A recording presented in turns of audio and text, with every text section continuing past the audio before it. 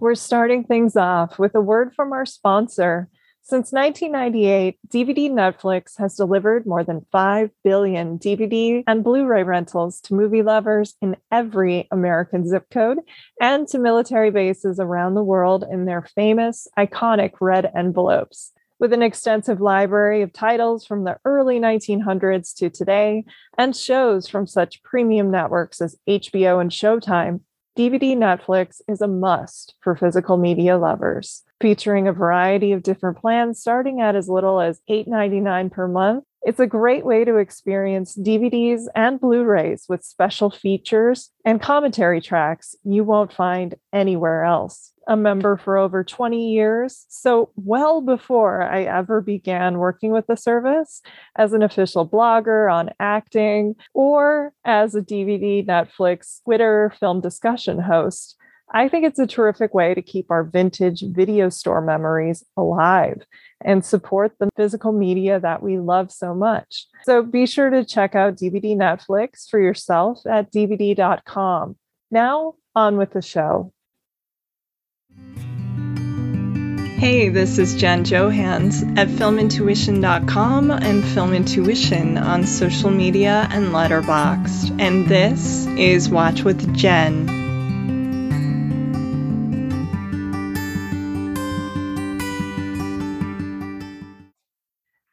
All right, ladies and gentlemen, today Burnsy from Boston is back. It's my good friend Sean Burns, a film critic for WBUR's Arts and Culture and a contributing writer at North Shore Movies and Crooked Marquee.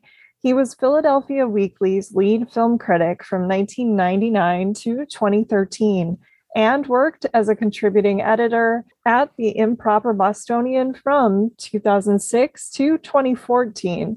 His reviews, interviews, and essays have also appeared in Metro, The Village Voice, Rolling Stone, The Boston Herald, Nashville Scene, Time Out New York, Philadelphia City Paper, and RogerEbert.com. A graduate of New York University's Tisch School of the Arts, Burns was a recurring guest on the late David Brudnoy's WBZ 10:30 a.m. radio show, and in 2002 received an award for excellence in criticism from the Greater Philadelphia Society of Professional Journalists.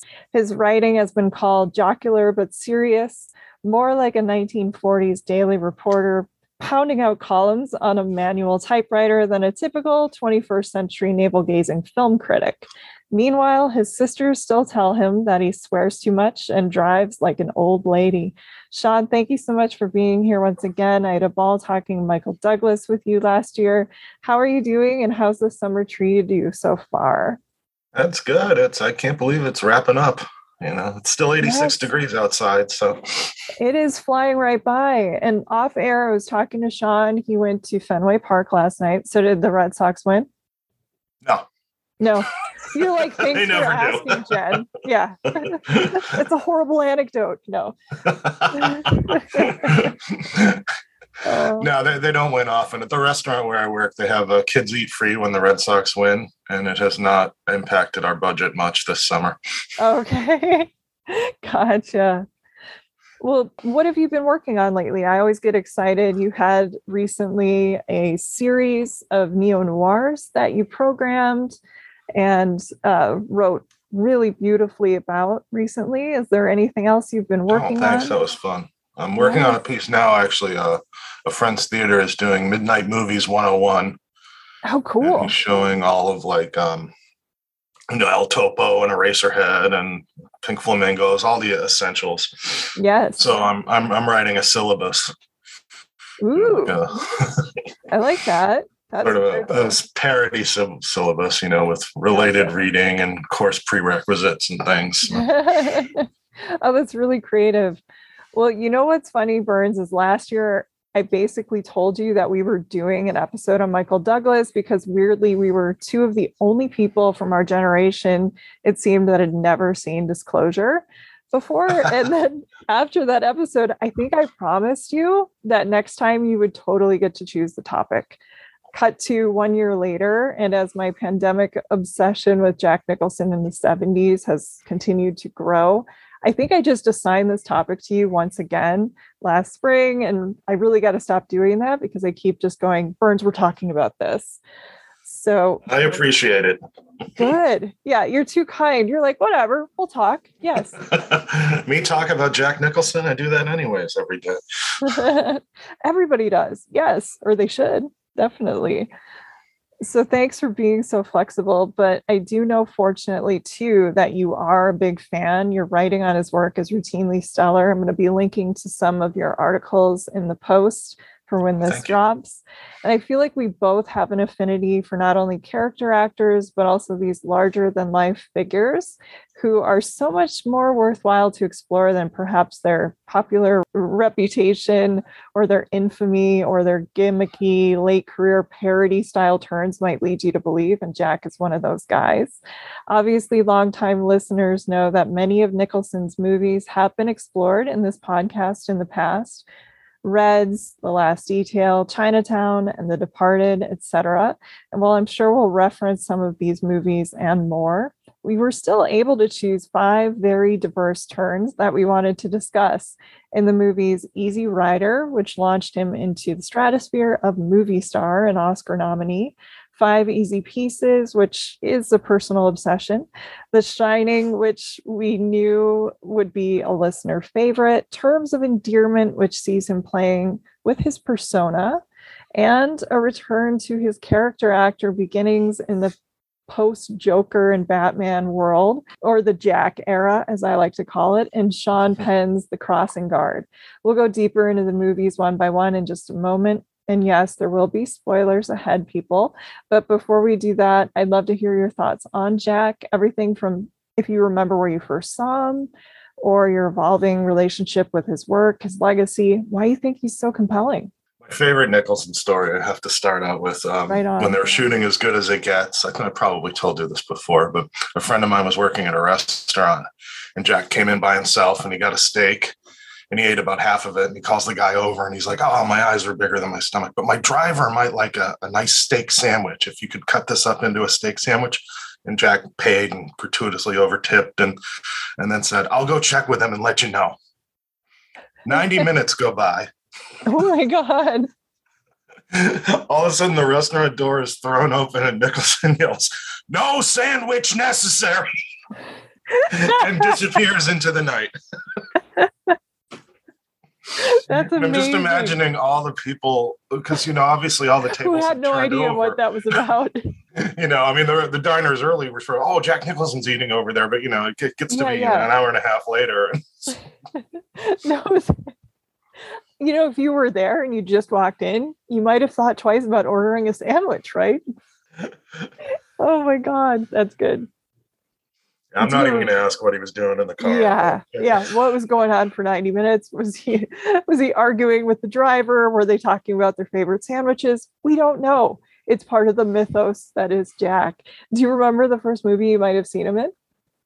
I want to say it was got to be either The Shining or Cuckoo's Nest, right? Because those were on TV all the time when we were kids. Yeah. And that was sort of, because I know as a kid I wanted a Carnival, a Here's Johnny t-shirt that had his face, in the doorway, and it said, here's Johnny. And it was one of those shirts my mother used to hide when she did the laundry because she hated me wearing it. It was like your blue velvet shirt?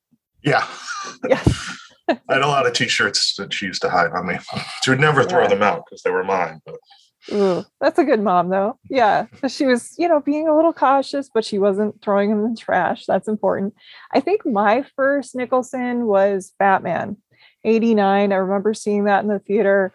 And so I kind of grew up in that whole, it went from then to, A Few Good Men and his sort of bigger persona. And so when I finally started to see the more internalized, softer portrayals, it was kind of like seeing Pacino in that era too, because you watch Heat and you're like, what the hell is happening? Or Son of a Woman, he's screaming all the time. So, when we came of age in this era, it took a while to realize what they could do. Yeah. Oh, yeah. I just remember The Witches of Eastwick made a huge impression long before I saw it. Just the trailers with him saying he's a horny little devil and, And of course, watching the Oscars every year, he was always the best part. Yes. Yeah. Jack with the sunglasses, which he finally years later admitted were prescription and he needed them. But he had this really great line about it. He said, without the sunglasses, I'm fat and old, but with them, I'm Jack Nicholson. Perfect. He was very clever like that too, because that was the only time you got to see him not at the movies. He was smart about that. I feel like DiCaprio's taken that page from him, where if you want to see him, you have to pay. He's not going to be on TV shows or. No. Yeah, he doesn't do a lot of that. Yes, exactly. Why do you think he's such a compelling figure overall on screen? There's so much going on with him, like internally, like you can't take your eyes off of him. But it's also since nobody's having more fun than him. No, he's kind of like, he gets compared to Cagney all the time, and he really is. He's like having a ball out there. Yes. But yeah, just and the way he responds to the camera, like I read a funny story about him. His advice for a young actor is you have to figure out what all the muscles in your face do. Ooh, that's good. Yes. And they were saying, like, to prepare for a part, I think he would just read the whole script in the mirror. And they were like, this egomaniac staring at himself in the mirror all day. And it's like, no, he's figuring it out. Yeah. And that's, I think, how he gets so much power and one eyebrow going up or. That is really incredible. I had heard that about Lucille Ball too. Mm-hmm. She would painstakingly work things out in the mirror to see what was funnier or how her reaction should be. And people were like, what is she doing? Because she could make it look so effortless, which is kind of what Nicholson does. But yeah, when you see those eyebrows doing things, like you brought up As Good as It Gets, he has a line about boyfriend, and his eyebrows go up when Helen Hunt had called him a boyfriend. Or of course, the most famous, or one of my favorite scenes besides Here's Johnny in The Shining, is when he, slow night tonight, and some of the crazy stuff he does in The Shining. So yeah, he was figuring it out. Definitely. Well, we should probably dive into these movies because there is a lot to discuss here. So chronologically, first up, we have the film that catapulted the actor, then age 32, a veteran of 18, Roger Corman, Monte Hellman, B movies, who had taken to writing recently because he was getting dismayed with his future in front of the camera. We're talking about 1969's Easy Rider, directed by Dennis Hopper and written by, if you can call it that, it was largely improvised, Hopper, Peter Fonda, and Terry Southern. In the movie, Jack Nicholson, who cut his hair, shaved his beard, and chose his own wardrobe and glasses for the role, stars as George Hansen, a good-natured drunk and lawyer for the ACLU, loosely modeled on a recurring progressive lawyer character named Gavin Stevens in the work of author William Faulkner. In a scene-stealing performance that not only caused Peter's sister Jane Fonda to say Nicholson walked off with her brother's movie, but also garnered him an Academy Award nomination, Nicholson manages to both steal viewer hearts and also deliver the most important monologue in the film in just 25 minutes of screen time. It's a hell of a breakout turn. So what are your thoughts on Easy Rider? Yeah, I'm not the biggest fan of the film, except for the Jack Nicholson scenes, which make the whole movie for me. I agree with you. I think the movie is it's long, it's very unwieldy. There's things I love about it. I don't know that I can sit down and watch it all the time, but I love his scenes. When he leaves the film, it kind of never really recovers, which is something contemporaneous critics did right. Like, there was an article in the New York Times that basically said, the headline was like, the man who walked off with Easy Rider, and it was about Jack. Yeah. Yeah, he's just, what a shot in the arm, because the movie's really kind of morose and so like we're sitting there on the commune or whatever. You're like, okay, we're just on this drug-fueled journey. We look cool on our bikes. We have the great music playing, and then once we're in jail and he wakes up and he's still hungover, and he's sort of doing this, like, you promise these people and you promise these people, this thing that he does. It's just irresistible. I think you can see how he would charm everybody. He's charming the cops in the scene. He's charming Fonda and Hopper. Yeah. And again, nobody's having more fun. Him with the motorcycle helmet on. You can't not laugh. I know. Yeah, the football helmet. Sorry. Yeah. Oh no, you're fine.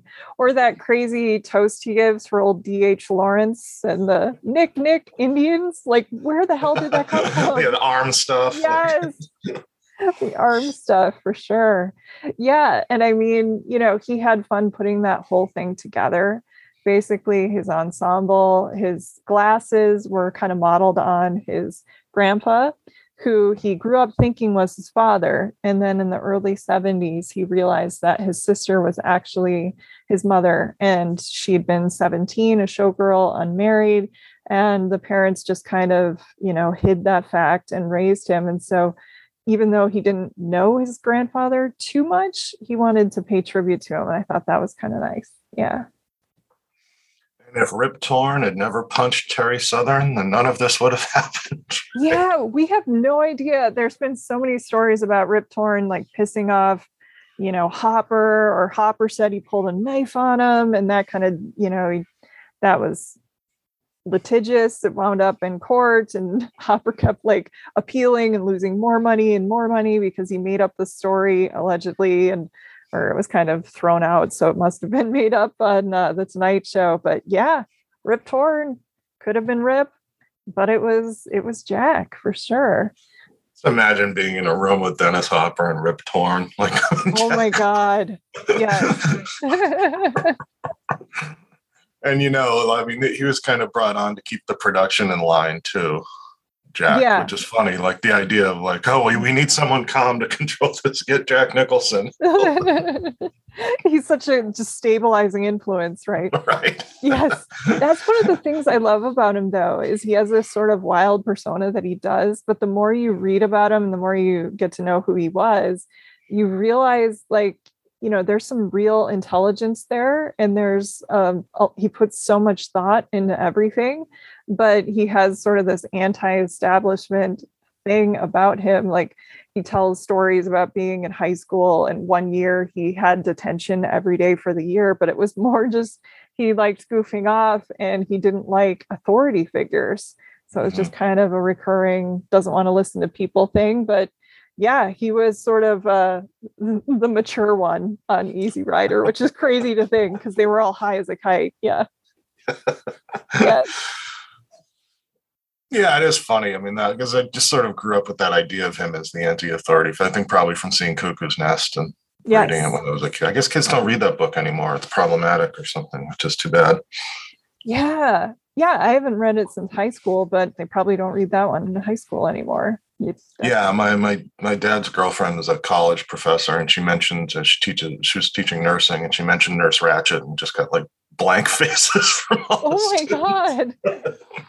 You know what's bad is now everyone is going to think of Nurse Ratched and like Sarah Paulson in that TV show. Oh, I hope not. That didn't really happen, did it? You hope not. Yes, I know. It's crazy. It is scary. Like when I sat in on my friend's film class. He teaches high school film at a vocational school. Oh, cool. And we showed The Departed. And afterwards, one of the kids was like, yeah, now the old guy, who's that actor who plays Costello? And we're like, oh my God, the most Oscar-nominated male actor of all time. Yes. I mean, I guess he, retired when they were infants. So. Yeah, that's true. Yeah, he came out of, he said he wasn't like fully retired. He just wasn't going after things. But yeah, he was basically like, I'm just going to go hang out at Laker games even more and just kind of take it easy because he'd been, working really nonstop. Yeah, for sure. Yes, I think he has the most important monologue in Easy Rider. Basically, it sort of tells you everything. I like that the character who wears the glasses is the one who can see America the clearest, I think. Yeah. I love his character. Yeah. And that but you really love him in 5 Easy Pieces. Because do. Of his floral. Yeah, the floral, the toxic nature, the complexity, what's going on. Yeah, I'm obsessed with 5 Easy Pieces. So we should probably move on then. Next, we do have the performance that I personally consider to be Nicholson's best. As a short-tempered, listless oil rig worker in Kern County, California, Nicholson's Bobby DePee spends his off hours drinking, skirt chasing, bowling, and killing time with his friend Elton, much to the chagrin of his intensely devoted, extremely affectionate waitress slash aspiring country singer girlfriend Rayette, played by Karen Black. After she gets pregnant and Elton is arrested, Bobby quits his job impulsively and ventures up to his family's estate to see his ailing, estranged father and the rest of the family, all of whom, including classical pianist Bobby, are gifted musicians. Directed by Bob Rafelson and written by Carol Eastman as Adrian Joyce, the film garnered Nicholson an Oscar nod as Best Actor 1 year following his supporting actor nomination for Easy Rider, and it finally gave the emerging character actor a true showcase to display just what he was capable of. After years of toiling away in B movies and behind the scenes doing writing, making that movie Head with Bob Rafelson for the Monkees, this sudden shock of just how much talent was there and had been there all along is perhaps one reason why my favorite scene in Five Easy Pieces is when he gets out of the car in rush hour traffic. After goofing up, barking like a dog, he climbs aboard the back of a truck that's moving a piano and starts to show us skills we did not realize he had. And I think that is Nicholson in a nutshell and why it feels so genuine and revelatory. But that's enough for me. I'm obsessed. So let's get into it. Five Easy Pieces, Sean Burns, go. Oh, I mean, toxic, I guess. But again, you can't take your eyes off him. I mean, his character, there's so much roiling inside him. And it's, yes. It's just watching it again. I mean, it flies by. It really does. There's so much going on, so many contradictions. Like, he's kind of quiet. He's not going to do something in one scene. And then the next he flips out on the waitress about, hold it between your knees. And oh my gosh. Yeah. So much happening. Most important part too. He's like, I didn't get the toast, did I? Yeah. He's assessing how well that went. Yes. They're all saying, I feel like it was misinterpreted because everyone thought that scene was so cool. And it's like, no, he's right. He didn't need it. He didn't get anything to eat. He didn't get what he wants. Yeah. Everyone just thought, yeah, tell the waitress what's up. And it's like, no, what did that actually do for him? Yes. Yeah. It was the least sympathetic moment in the movie. I don't like when people are rude to wait staff, but yeah, I know. Yeah. It's not her fault the manager has a shitty substitutions policy. I know. That makes no sense. You can't even have toast, essentially. Yeah. Do you remember? I mean, it's such a fascinating character study. And now, I mean, God, I hate to see what would happen if it came out today. It would be problematic. And, there would be so many think pieces about, why this wasn't a thing. And why we shouldn't be watching Five Easy Pieces. I do find it really interesting that it was written by a woman. There are scenes, of course, like the diner scene that are, I guess, pretty improvised. According to Karen Black, that diner moment was more Jack. She actually thought it was maybe out of character for Bobby a little bit. So that kind of goes to it's, the least sympathetic, or you can understand. But I also think that the movie works so well because of his good friendship with Rafelson and him knowing what he could do and what buttons to push. Like that scene where he's going to go visit his family and he's, packed his bag and he's told Rayette, I never promised you it would work out. And then he gets in the car and he flips out, has this like meltdown, which, I think we've all seen boyfriends, fathers, brother, like people just freak out in the car. And I guess that was a one take thing. It was like, nope, he nailed it. Yeah, he knew he could do it. Yes. Yeah. I mean, the relationship with Rayette's fascinating because it's like half the time he can't stand her, but she's so devoted to him that it's like it's out of guilt and he's constantly running her down. But the minute someone in his family does, he's got her back. I know. Yes, it's very funny. It's kind of like that old adage, where in your family you're like, yeah, this is my cousin. He's an asshole, but he's my asshole. You can't call him that. Yes. It's kind of this weird, sick, codependent thing he has going on with her. She is kind of the embodiment of a country song, too. I always forget that, it's Stand By Your Man opens this film, which is insane. Yes. Sometimes it's hard to be a woman. Yeah. Over the shot of oil rigs and, men working in the field. Yes. And it's true. I was thinking of when I was watching it again the other night. There's a Chris Christopherson quote, like, the only thing worse than when she doesn't love you back is when it's the other way around. Oh, yeah, it's so hard. Yes, I know. Yeah, it is just a fascinating relationship throughout, and I guess it was kind of maybe a little bit representational of what was going on with Karen Black, because she's kind of admitted years later they only dated briefly, but she was deeply in love with him, and she said she had a crush on him right away because she said Jack could like look directly at you with like this laser focus, and how attractive that is. It's a little overwhelming. And she had this like interview where she said she ran into him for around Easy Rider at Cannes, and she hadn't seen him in a while, and she burst into tears, and he had no idea why. And she said that she hadn't seen him in a while, and she realized seeing him how in love with him she was. And I think it was past the point of them getting together. I think she was with somebody else and bad timing. So watching this and then knowing that, it's like, whoa.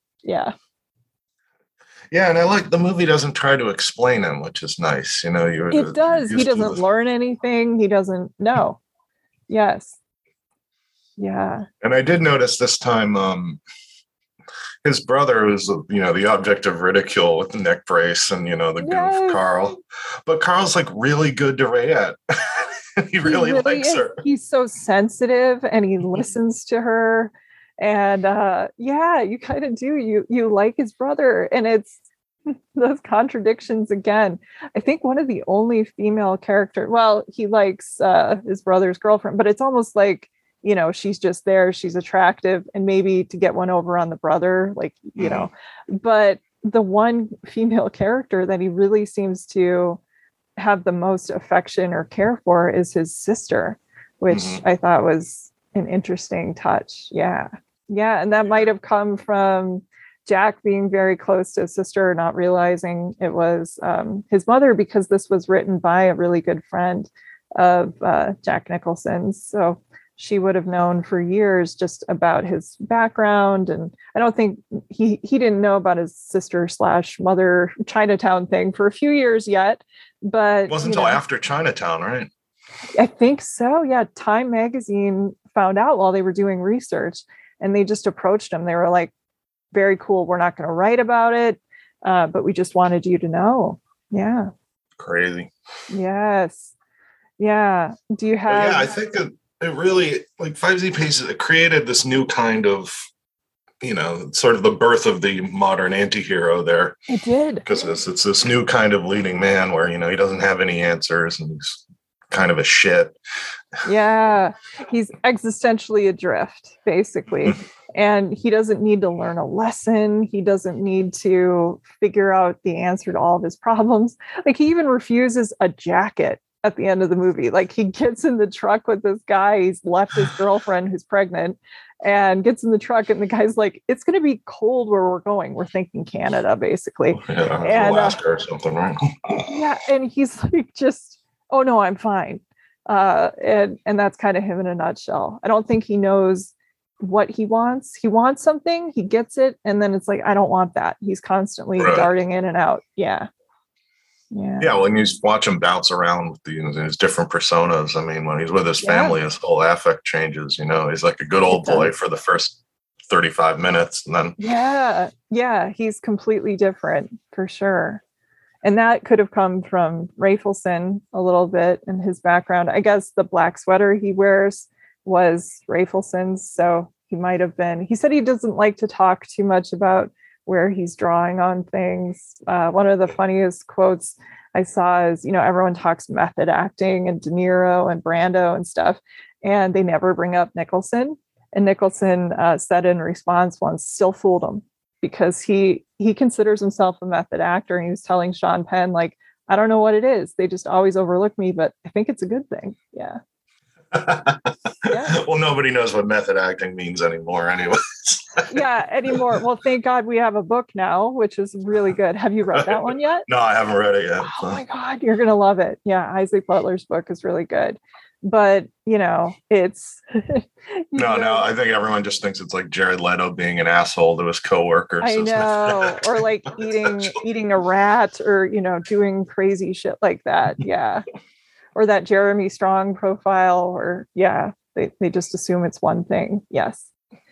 Yeah, definitely. This was, the new Hollywood era, kind of the birth of it. Do you have this Criterion box set? I don't have the box set. I have the 5 Easy Pieces, though. Cool. Yeah. For anyone listening who, 5 Easy Pieces is available from Criterion, highly recommended. But there's also this BBS box set that has even his directorial debut, Drive, He Said, which is not a good film, but they have that. There's Head, there's King of Marvin Gardens, which is phenomenal. This Last Picture Show, there's some good stuff. Yeah. And the terrible Henry Jaglom film. Oh God, yes. Yes. What movie? I'm blanking on the name of it. But it's like A Safe Place, I think it's A Safe called. Place, yes, I think so. Yeah. Yeah, I saw that a few years ago for the first time. I'd never seen it. And the theater was doing it was called Jack Attack. They did a Nicholson retrospective for the whole summer. And I was like, how have I never seen a movie with Jack and Orson Welles? Oh, that's why I've never seen it. Yeah, there might have been a reason there. Yes. Yeah, definitely. Well, next up, we have Nicholson in one of his most iconic and perhaps notorious roles as school teacher, aspiring novelist, and recovering alcoholic Jack Torrance, who accepts a position working as off-season winter caretaker of the isolated yet majestically picturesque Overlook Hotel in the Colorado Rockies. Based on the smash Stephen King bestseller, The Shining, director Stanley Kubrick's loose, altered adaptation plays more like a work of psychological horror, growing increasingly more frightening the longer Jack's wife, Wendy, Shelley Duvall, and son, Danny, played by Danny Lloyd, stay at the Overlook, and the film goes on. Though not remotely as well received as the film is today as a seminal work of horror, The Shining once again found Nicholson working with a filmmaking master on par with some of his past and future collaborators with directors such as Antonioni, Polanski, Hal Ashby, Foreman, John Huston, Tim Burton, Scorsese, and more. So let's talk The Shining. Yeah, well, it got a bunch of Razzie nominations, right? It's crazy. Yes. And Stephen King hated it, which, I mean, you can understand, if you wrote the novel as one thing and then they change. Yeah. I mean, you can. Well, and also it's about his alcoholism. Mm-hmm. So I can see why he holds it very personally. And I mean, it's such a radical reinterpretation. His idea is like Jack was a good man and the ghosts of the Overlook got him. Whereas, in the film, he's just a monster to begin with. It doesn't take much to bring out the latent psychopath. I mean, he looks like he wants to kill his wife and kid when they're driving to the job interviews. I know. Yeah. Yeah. And the moment he gets the job, we cut back to, his home life. And that's when we start hearing like what is underneath his sort of nice demeanor. It's a little too studied. They'll love it. Sure. If you're having coffee, this whole like thing at the beginning, it seems very artificial and you're not really sure. Like he seems nice, but I also love watching it this time. I was noticing like his hair is crazy in that moment. Like he's sitting there, he's at his job interview and he's acting one way, but also there's like some weird hair thing happening where it's sticking out in one place. And, these are all choices. So you do see like, he's a little askew right away. He's reading a Playgirl magazine too. Like, I love that. He's sitting in the fucking lobby reading Playgirl. Yes. Oh my God. Yeah, I mean, there's so many things in that movie. It's just designed to fuck with you. It really is. Yeah. The famous thing, you try to like chart the layout of that hotel and it just makes no sense. Why there's a window in the middle of it? Yes. Unless it's like my place here in Arizona, which has an atrium in the middle, but I don't think you would have an atrium in the middle of like winter in Colorado. That doesn't really make a lot of sense. No, I know. Yeah, I mean, this was a movie when I was a kid. It was on the UHF channel all the time. And, was it? But we would always we were kids and we had no attention span. So we would all I remember I taped it. We just always skipped to the last 40 minutes. Yeah. And he goes really psycho. When you're 10 years old, you can only watch a kid ride a big wheel for so fucking long. I know, it's such a labyrinth, this whole hotel, and the way the shots, just we follow them in and around the kitchen. They're kind of establishing where everything is right away. And, it's like a maze upon a maze. And people have said at the beginning of the movie, if you sync it up with the end and like put it on top of, I mean, there's all these theories. I'm sure you saw that documentary, Room 237. Which is, some of it makes sense. I will say, like the one that opens it, I think, about the Native American, somebody who worked on the movie said, yeah, Stanley Kubrick might be interested in that theory, so it might hold a little water. But then you have the mental ones, like Stanley Kubrick faked the moon landing. And that's incredible. Yeah. This movie says why. Yeah. It's his apology for faking. It's his apology. Yes. Oh my God. No, I thought it was a wise choice in that movie not to show the people who were espousing their theories, because the tinfoil hats wouldn't look good on film. Like on the one level of academia and liking people to think deeply, you're like, go for it. If that's your thought, yay. But at the same time, not everything is a puzzle you have to put perfectly together. Sometimes it's the end of Five Easy Pieces, where it's just like, this is what it is. Yeah. Yeah. And I mean, The Shining's like kind of designed to defy analysis. It really is. Like, what is the bear doing? It's like, there have been so many articles about what the bear having sex with the guy, what does that represent? And my gosh. Yes. But yeah, that it was funny. I remember there's that story that Steven Spielberg thought Nicholson went over the top in it. I haven't heard the whole story. What yeah, he talks about how he was friends with Kubrick, and the one Kubrick movie he didn't really like that much was The Shining, and he's still seen it 25 times. But that was the one crazy. He was. But and Kubrick says, "You thought Jack went over the top, didn't you?" And then he asked Spielberg his favorite actors, and he named like Gary Cooper and all this. Yeah. And Kubrick said, "You didn't say Jimmy Cagney." Yeah, that makes sense. Why? I guess.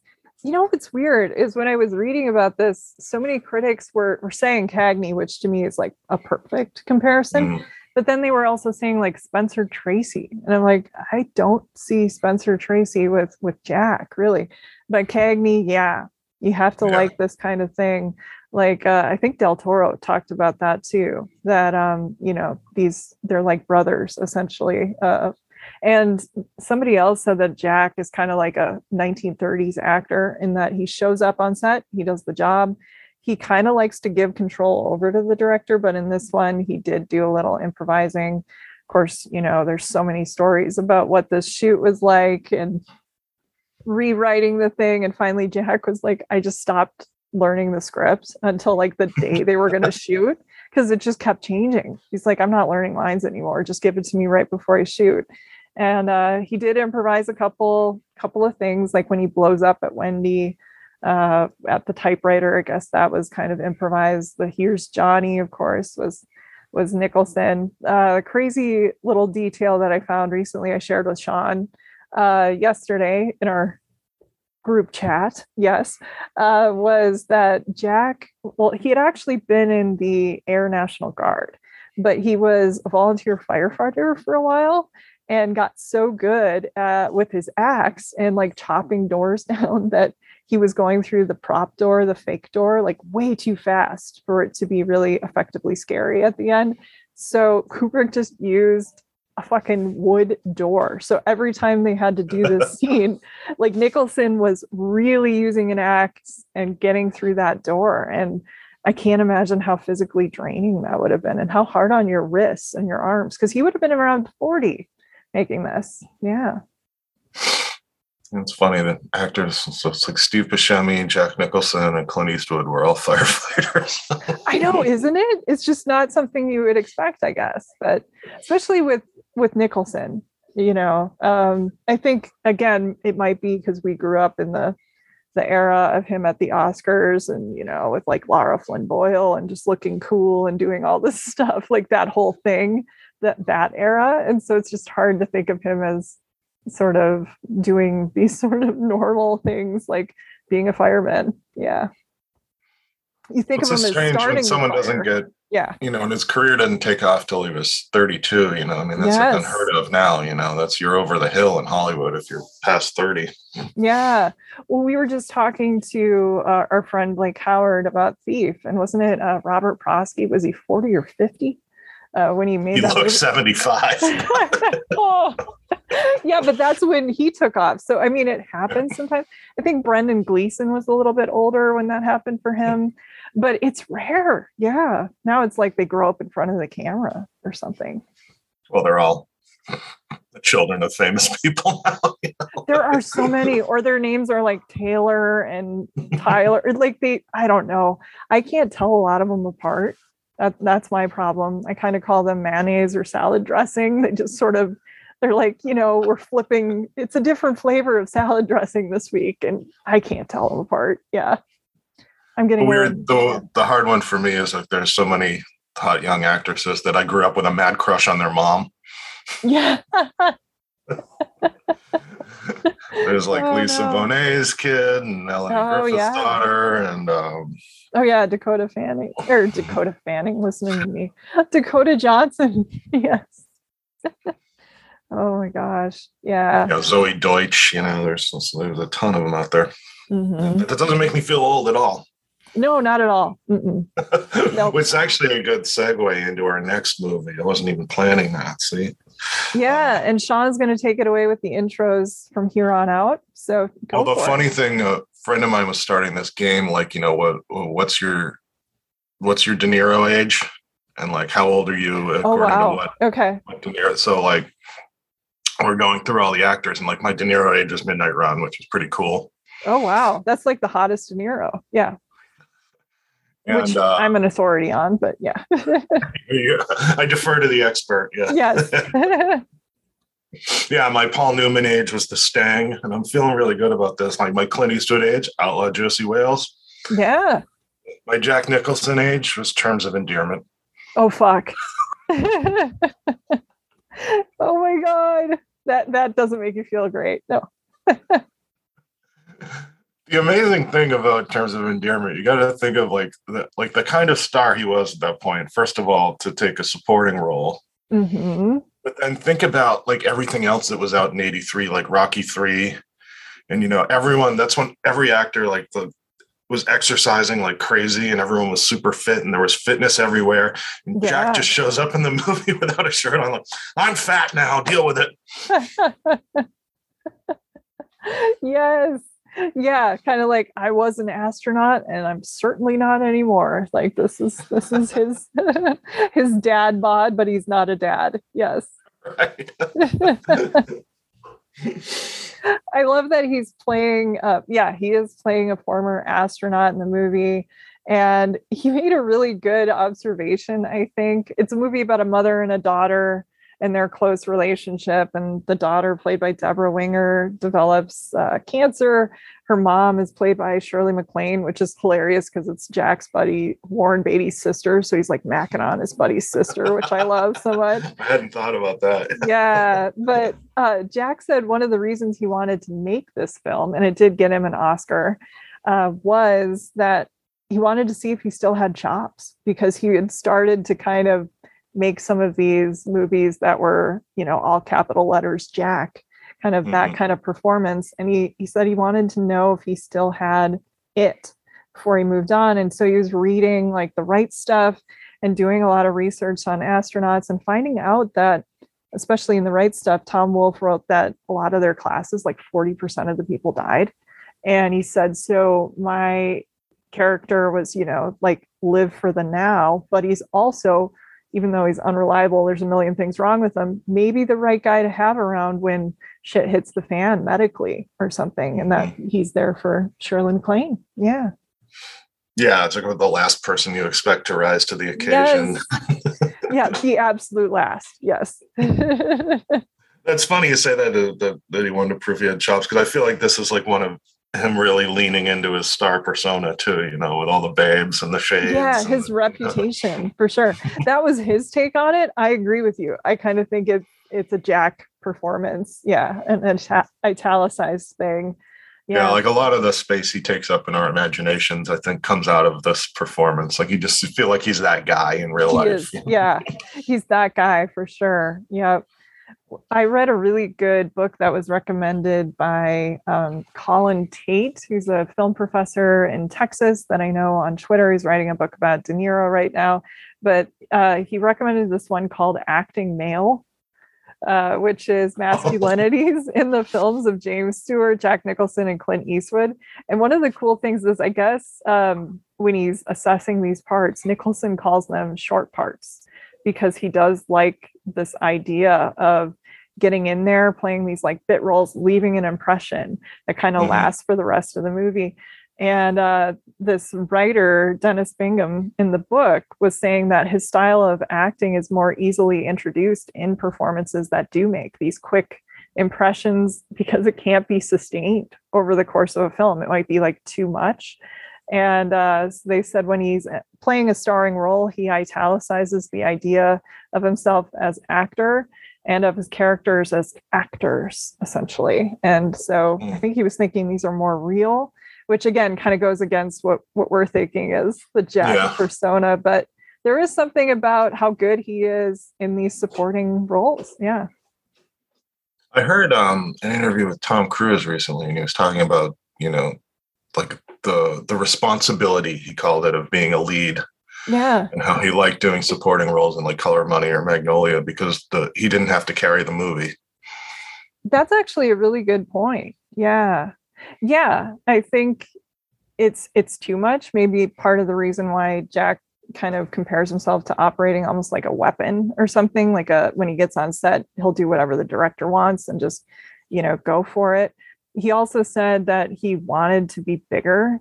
He kind of abhorred naturalism, which might be why people don't consider himself a method actor, essentially, because he said we're stuck at the turn of the century. And that is not the kind of thing he was really interested in. Again, for The Shining, he said he wanted to drip acid on the nerves. So he just likes kind of going for it. And I think he really goes for it here with Shirley MacLaine.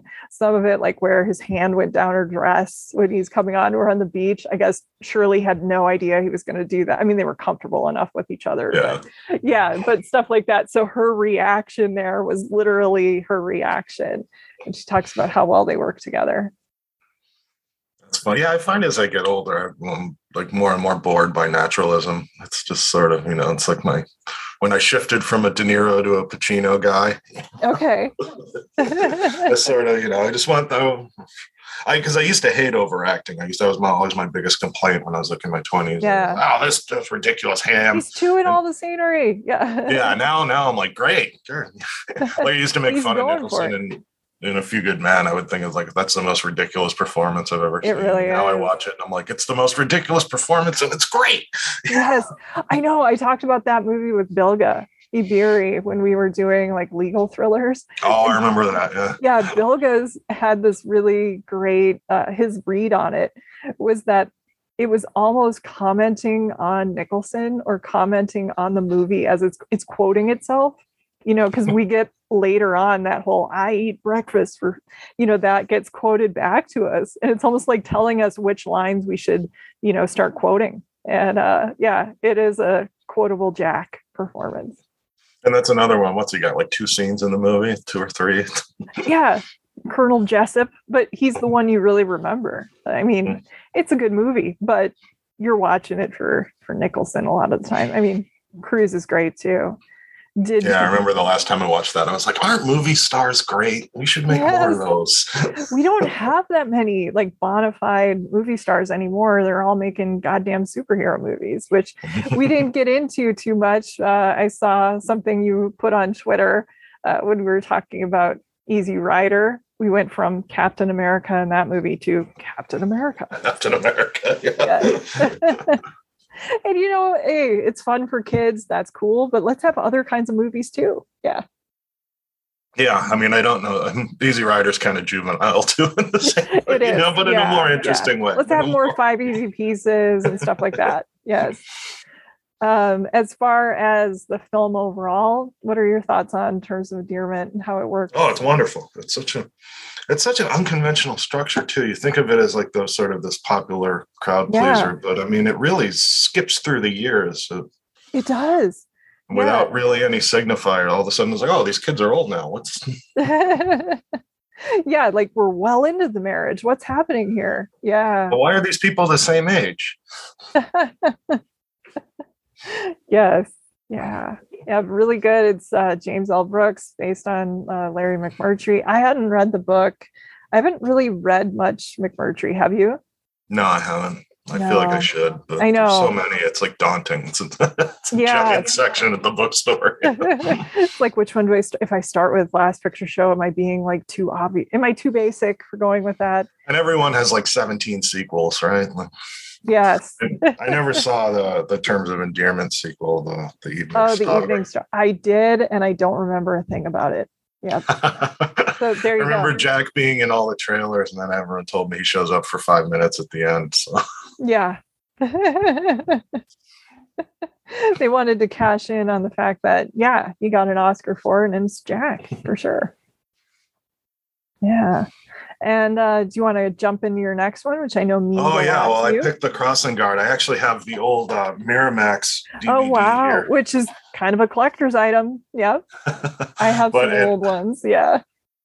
My favorite thing is how Miramax would just flagrantly misrepresent anything like their movies. The cover of Undisputed, which is a boxing movie set in a prison, has the prison exploding and helicopters. The Reindeer Games cover has the casino exploding and helicopters all around it. So this the Miramax Classics, that's pretty presumptuous for a new release, but Academy Award winner Jack Nicholson drives this suspenseful, critically acclaimed action thriller about one man's unquenchable search for revenge! ! I don't know if we go with suspenseful action thriller, but for 6 agonizing years, Freddie Gale has waited for John Booth, the man jailed for a crime that destroyed Freddie's life. Now, Booth is out of prison, and Freddie's giving him 3 days before he returns to even the score! ! Sounds like a Liam Neeson movie or a Western, basically. Yeah. The Crossing Guard is an intense, emotionally charged thriller that delivers! ! There's a lot of exclamation points on this. Oh my God, that's hilarious. But when really, you rent that looking for an action thriller, and about 70% of the movie is Jack being drunk at strip clubs and hooking up with strippers. Just being, again, it's like a Jack kind of thing, but it's more restrained Nicholson. Yeah. Yeah, well, this was sort of the part of that, like, think of it as like a trio of those movies. There was this About Schmidt and The Pledge, where he was like, okay, I'm going to jump back into my character study guy things. I remember About Schmidt being very, very powerful and surprising for a Nicholson, because it was around the time he did like Something's Gotta Give, where he's again going into his persona as a guy who's been, I think the movie describes it as dating women who are younger. He's been doing so for 40 years. Yes, which is so Jack for sure, or what we think of as Jack. But Crossing Guard, another really interesting thing about it is it's him and his longtime on again, off again love, Anjelica Huston, playing estranged, divorced people. Yeah. Yes, she divorced him and married Robbie Robertson. Any movie that starts with Jack Nicholson putting Robbie Robertson in a headlock is okay. Sean is like, this is the best goddamn movie ever. I want to know how many times Levon Helm watched I was gonna say that, yes. Levon Helm is like, this is my Citizen Kane. Yes. No, that scene with Jack and Angelica at the diner at the end is just one of the most devastating things I've seen in my life, And I mean, I know we bring a lot of our own baggage to those, it's perfect use of stars and like what we know about them.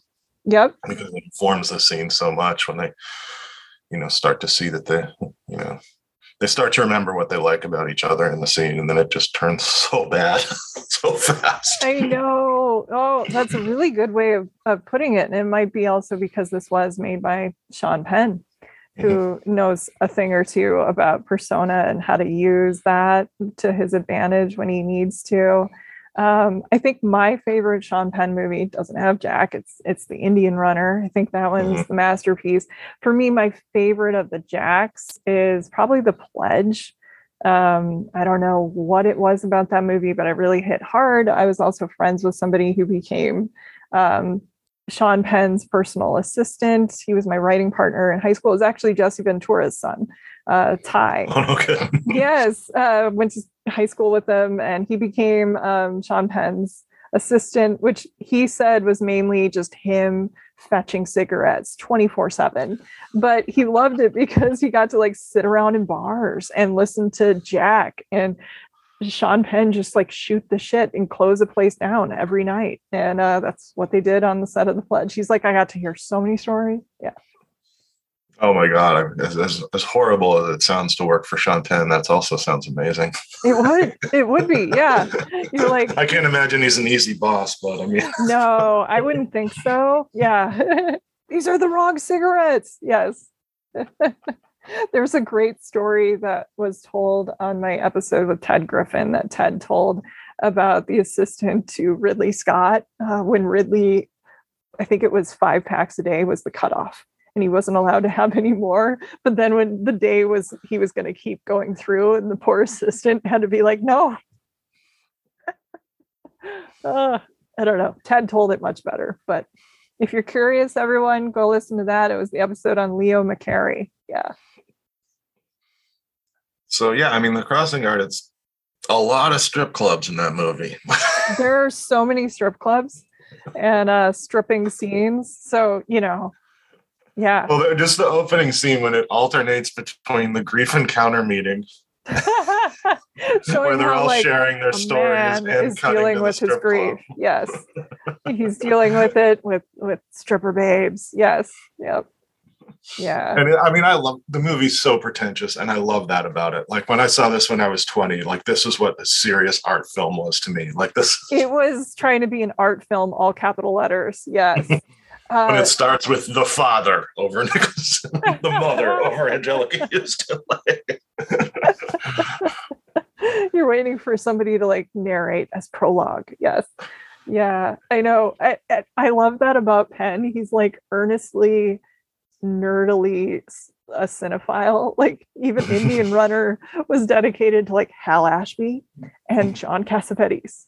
And like, and I love that fucking movie, but it's it's like right. Crossing Guard is trying so hard to be a Cassavetes movie. I mean, it really is. Yes, but what I was gonna say is like by doing that, by like making your first movie and dedicating it to those guys, it's like a novelist, dedicating this is for John Updike, that kind of thing.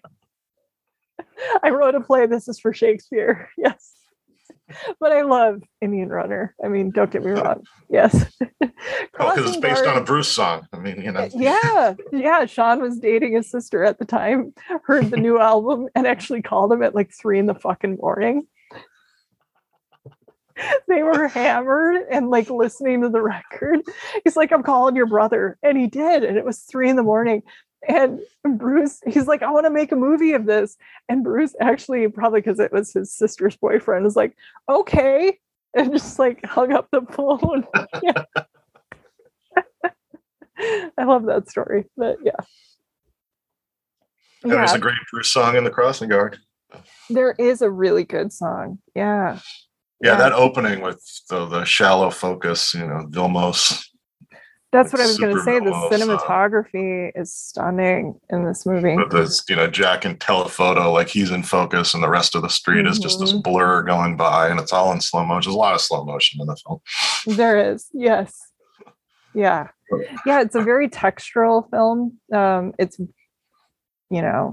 endlessly fascinating to look at.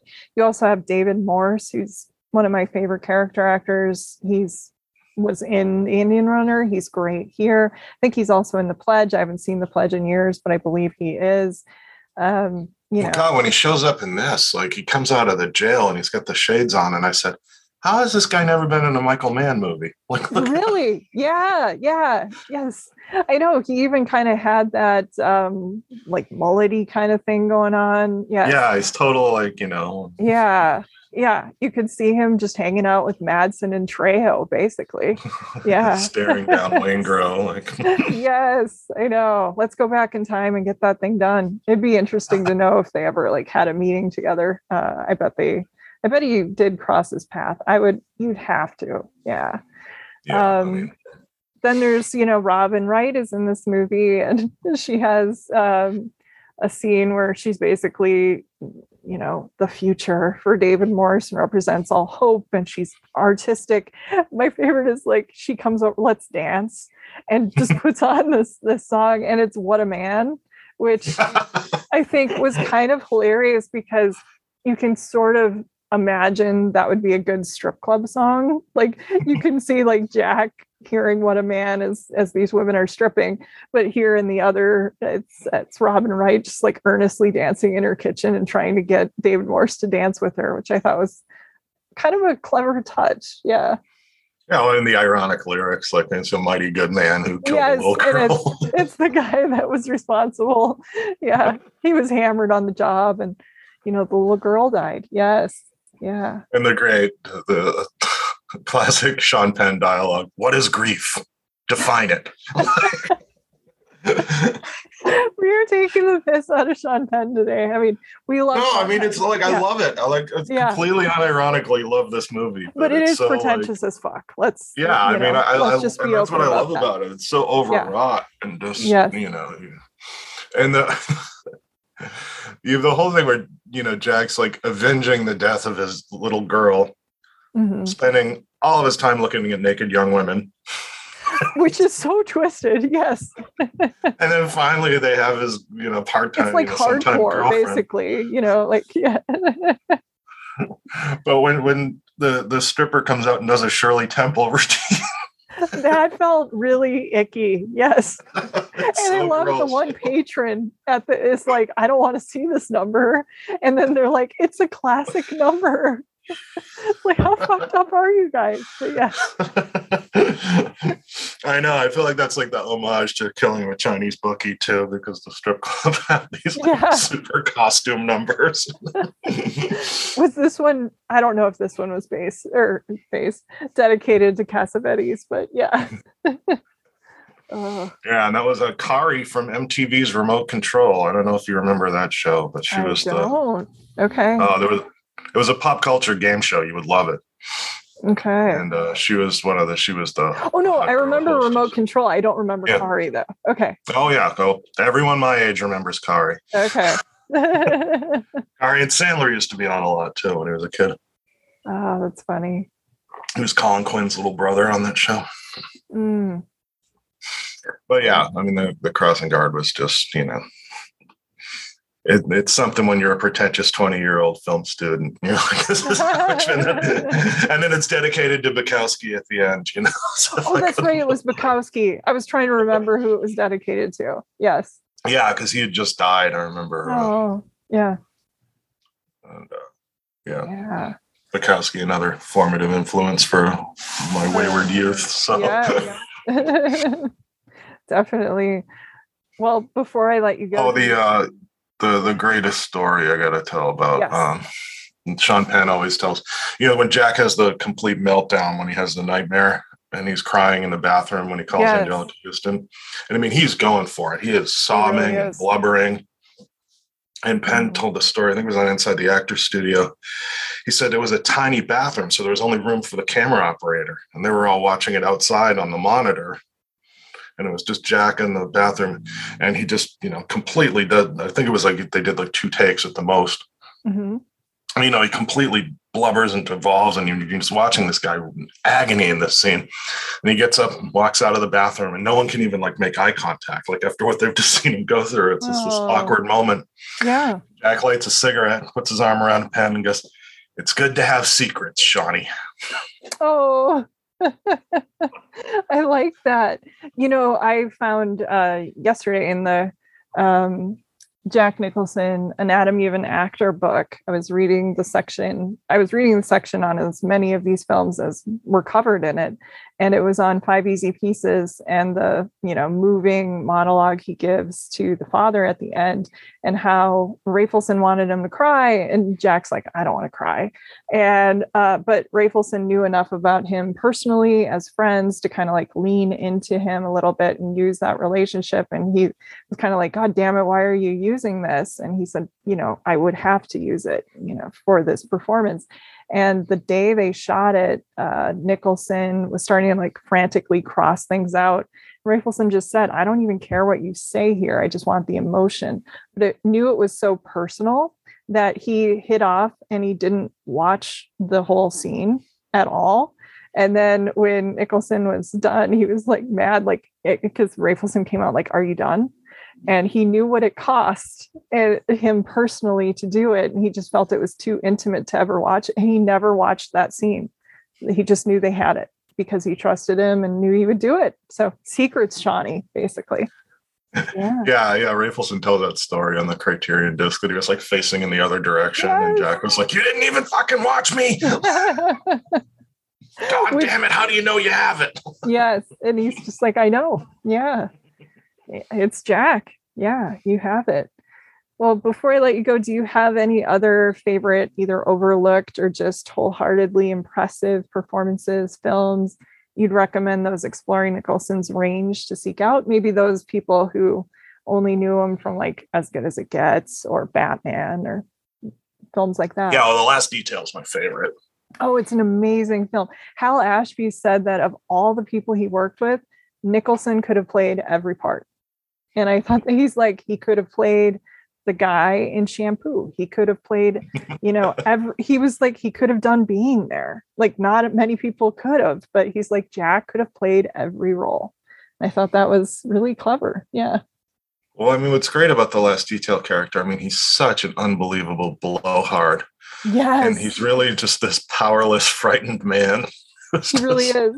Don't you love that scene at the party where he's like trying to come on to a woman and she's just not Nancy Allen. Yeah. It was Nancy Allen. Okay. Yes. Oh, and it doesn't work. I like when all the encounter group people are all like cheering and he's just standing in the hallway, like the doorway, looking at them like, "Why does this make me so fucking sad?" He is so good in that. Yeah.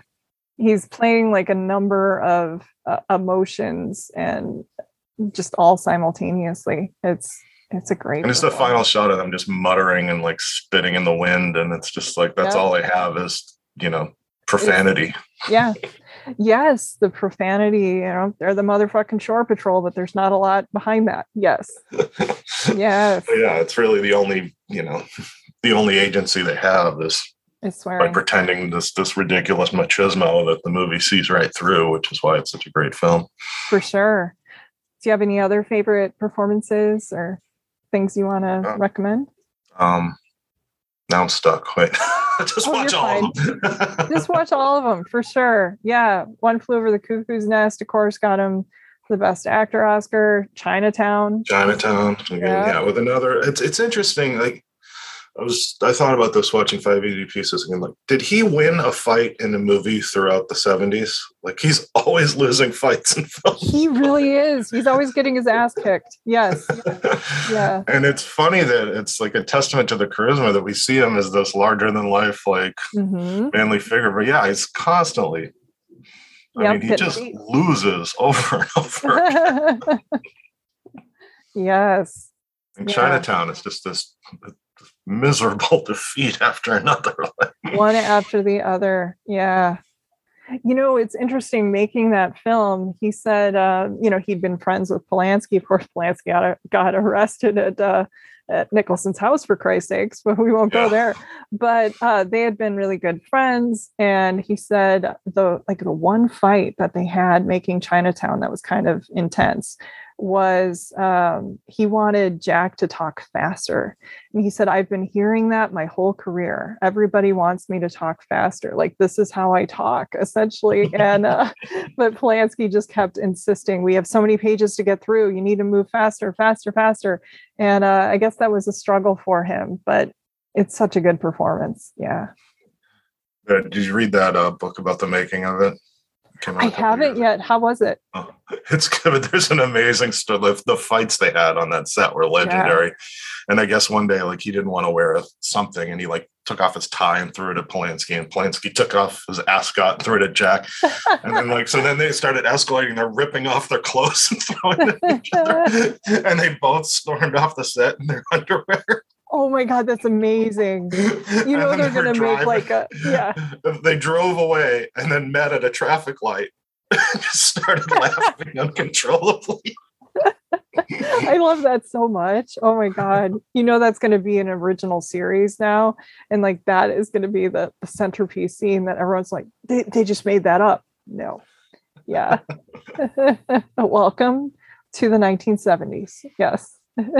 That's why the movies were so good, because they let crazy people make them. Yeah. Everyone read Easy Riders, Raging Bulls. You're going to just see whole different sides of some of your favorites for sure. Learn a lot. And it sounds like read the Chinatown book. Well, I want to thank you so much for doing this, Sean. It was a real pleasure. I always get a kick out of talking movies with you. You make me laugh all the time. And, great insights. So thank you so much. Well, thanks. Thanks for having me. Next time I will let you pick the topic. I promise I got to write that down and blood oath. I won't assign you one. Yes. I do better with assignments. Don't give me too much freedom. It's awful. I can never walk around the video store for 2 hours. I'd rather watch what's on. Too much choice. Yes. Exactly. It's why I still listen to the radio. I don't want to have to pick the music all the time. It's too stressful. Yeah. Absolutely. I also want to thank everyone for listening, especially my patrons who support the show and help fund my research, equipment, film rentals, RSS fees, and more for as little as $1 per month at the Film Intuition Patreon, which is the home base for the show. Other ways you can support the podcast are by sharing, reviewing, and subscribing to Watch with Jen wherever you get your podcasts, and also checking out the cool merch store hosted and created by our talented logo designer, Kate Gabrielle. You can find the merchandise store, including shirts, tote bags, stickers, and more by visiting filmintuition.com and clicking on the shop link. The show's theme music is Solo Acoustic Guitar by Jason Shaw and is available in the free music archive. You can also reach me or interact with Watch with Jen anytime on Twitter, either at Film Intuition or our Watch with Jen account as well. Well, until next time, please take care and happy movie watching. This is Jen Johans at filmintuition.com and Film Intuition on social media and Letterboxd. And this is Watch with Jen.